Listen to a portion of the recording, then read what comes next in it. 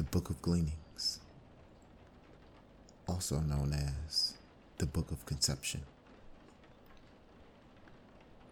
We're in chapter 1, Maya and Lila.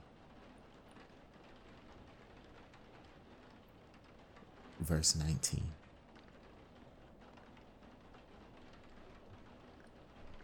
The man rose manfully to the task and was magnificent in his manhood, his new ways gladdening the hearts of all the maidens, many of whom were disturbed by strange stirrings within their breasts.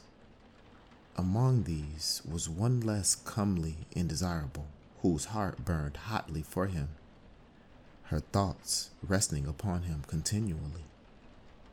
But she knew that in his sights she was of little account. Her name was Lila. It happened that, arising early one day, she saw the man depart into the forest by the swampland, going about his task, and she took counsel with herself and followed him. She came upon the man while he rested in a place of solitude, and approaching, spoke softly, saying, "It is your servant, Lila. O my lord, are you not weary with the task burdening your days? Also, that you lack companionable gladness to lighten it? Where is she who has set the load upon your strong back? Where is my kinswoman who, without a doubt, is more comely and very much more desirable than I, and therefore a very fitting reward for your heavy labors? Does she rest in the shade, or is she gathering fruit back in the gardens? Without doubt, her thoughts are with you, but is she not unduly hard-hearted in that she fails to comfort you? For is it not the nature of woman to come to man and lighten his burden with her softness? Is it not in the nature of woman to be yielding and submissive, that man may rejoice in his strength? Is it, perhaps, that, despite her loveliness, the heart of this woman, of your desire, is not the heart of a woman? Is it like the mock orange, sweet to look at, but bitter to bite? Or is her heart in the keeping of the elders, that she prefers the ways of the old to the ways of the young? What has she done to you? Has she not humiliated your manliness by harnessing it like an ox to the customs of the people? And it be right that the decrees of old men, long dead, should come between living man and woman? Is it not more fitting that the customs of men submit to the law of her who gave us our natures? This desirable woman is yours, providing you toil and wait. She is yours, but not without conditions. She does not come without reservations as a woman should, but like a man who comes to an ass, bridle in hand. Alas, that I lack the loveliness which places the yoke upon you, but beneath I lack nothing, and I am as much a woman as any. My heart burns for you with the flame that comes nigh to consuming my body. Take me, accept my humble offering. I give all freely. I will be yours without any conditions. O my lord, which of us women truly offers the most? She who conceives nothing, or I, who will even be accursed by God and men for your sake? I, who am nothing in your sight, require no sacrifice from you on my behalf. I ask nothing, and I offer all a woman can. Then Lila knelt at the feet of the man and placed her head on his knee. The man was sorely troubled in his body, and he wrestled with it, But his spirit brought before his eyes the vision of the more desirable maiden, and he was strengthened. He arose and said, "Begone, and tempt me no more." Verse 23. Then Lila departed and went her way, but within herself she brooded, and in the course of days her thoughts hatched a dark scheme. She mixed a forbidden potion of herbs, and putting it into a pitcher of water with honey, took it to the man as he toiled in the heat of the declining day. Seeing her, the man said, "Wherefore have you come again?" And she answered him, saying, "My lord, your servant brings a much lesser offering, one you need not fear as you did the greater one, a humble gift of refreshment. The day being hot, and the toil arduous, the gift was not unwelcome." The man drank heavily from the pitcher, and because of the potion, his spirit slept while the beast entered his body in strength. When the fire of his passion was quenched by the waters of his lust, his spirit returned, and he reviled the woman, saying, "What have you wrought? Would you destroy me in this manner?" The woman replied, "The deed is yours, my lord, for you are a man, and I am a woman." Then the man became afraid, for he knew the code and custom. He became angry after the manner of frightened men, and shouted, "Begone from my sight, you viper, lest I crush you." Lila answered quietly, "My lord, why be wrathful or afraid without cause? For this thing shall be a secret between us. None will ever know of it. Behold, my lord, are you not free again, and the yoke removed from your neck? Now you may know the joys a woman can give without submitting to the task. Therefore, take your ease, for life is good to you." The words of the woman were not sweet to the ears of the man, for he was filled with remorse for what had been done. He said, "You are not the maiden of my tender desires, in whom my heart delighted, and for whom I gladly undertook the task.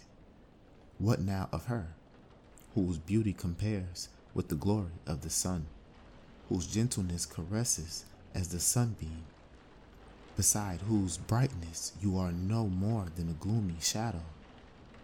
Lila replied, "She is indeed as the sun. You may worship from afar, but never touch, lest you be burnt and destroyed. I am the woman of your body, whom your flesh has chosen. What has this other woman done for you? Did she not sharpen the sword on which you cut yourself? If one lights a fire among reeds, knowing a man sleeps there, who is to blame for his burning? The fire, he who lit it, or the reeds? It is beneath your manliness to turn on me thus. Am I not shamed for your sake? And who among women would invite the wrath of gods and men as I have done? Be content with the wrong your lust has already wrought. This is an evil deed you have committed, but because we are now united in the flesh, no harm shall befall you through me." Verse 27. Thenceforth, among the people, they went their separate ways, but flesh called to flesh, bringing them furtively together in secret places. Each dwelt with the reproachful whispers of their spirit, and each walked in the shadow of fear because of the code and tradition. Now, the elders were not without shrewdness, and they saw that the man was no longer diligent in the task, and had returned to his former ways. Also, he avoided the eyes of Maya, and was no longer reserved with women. Having sampled forbidden fruit, he now sought other varieties. he was not a man with an end in view towards which he strove. His bearing was not that of a free man. The glances between the man and the woman and their uneasiness were not difficult to interpret. The elders and the wise women said among themselves, "Such is the manner of those carrying a burden in their hearts, whose shadow we love is a feeble, furtive thing, blooming shamefully in dark and hidden places." Therefore they set a watch on the pair. The watch came upon them as they lay together in nakedness upon their skins, and mocked them with ribaldry. For their passion was profane, and a thing for jest. It was a fungus upon the tree of love. They were brought before the high council, which was the council of elders and the council of wise women, which questioned them, saying, "Wherefore have you done evil unto us?" The man answered, "The woman put my spirit to sleep with an evil brew, and my body became weak because of my manhood." They replied, "Truly, you have little manhood now, and are a lesser man because of this woman." The woman stood up before the high council and answered them boldly, "Am I then the stronger of the two of us? Can I lift the biggest stone or run the fastest race? Do not the strong always prevail against the weak? And is not this man the strongest among men? Is this even a matter for your concern?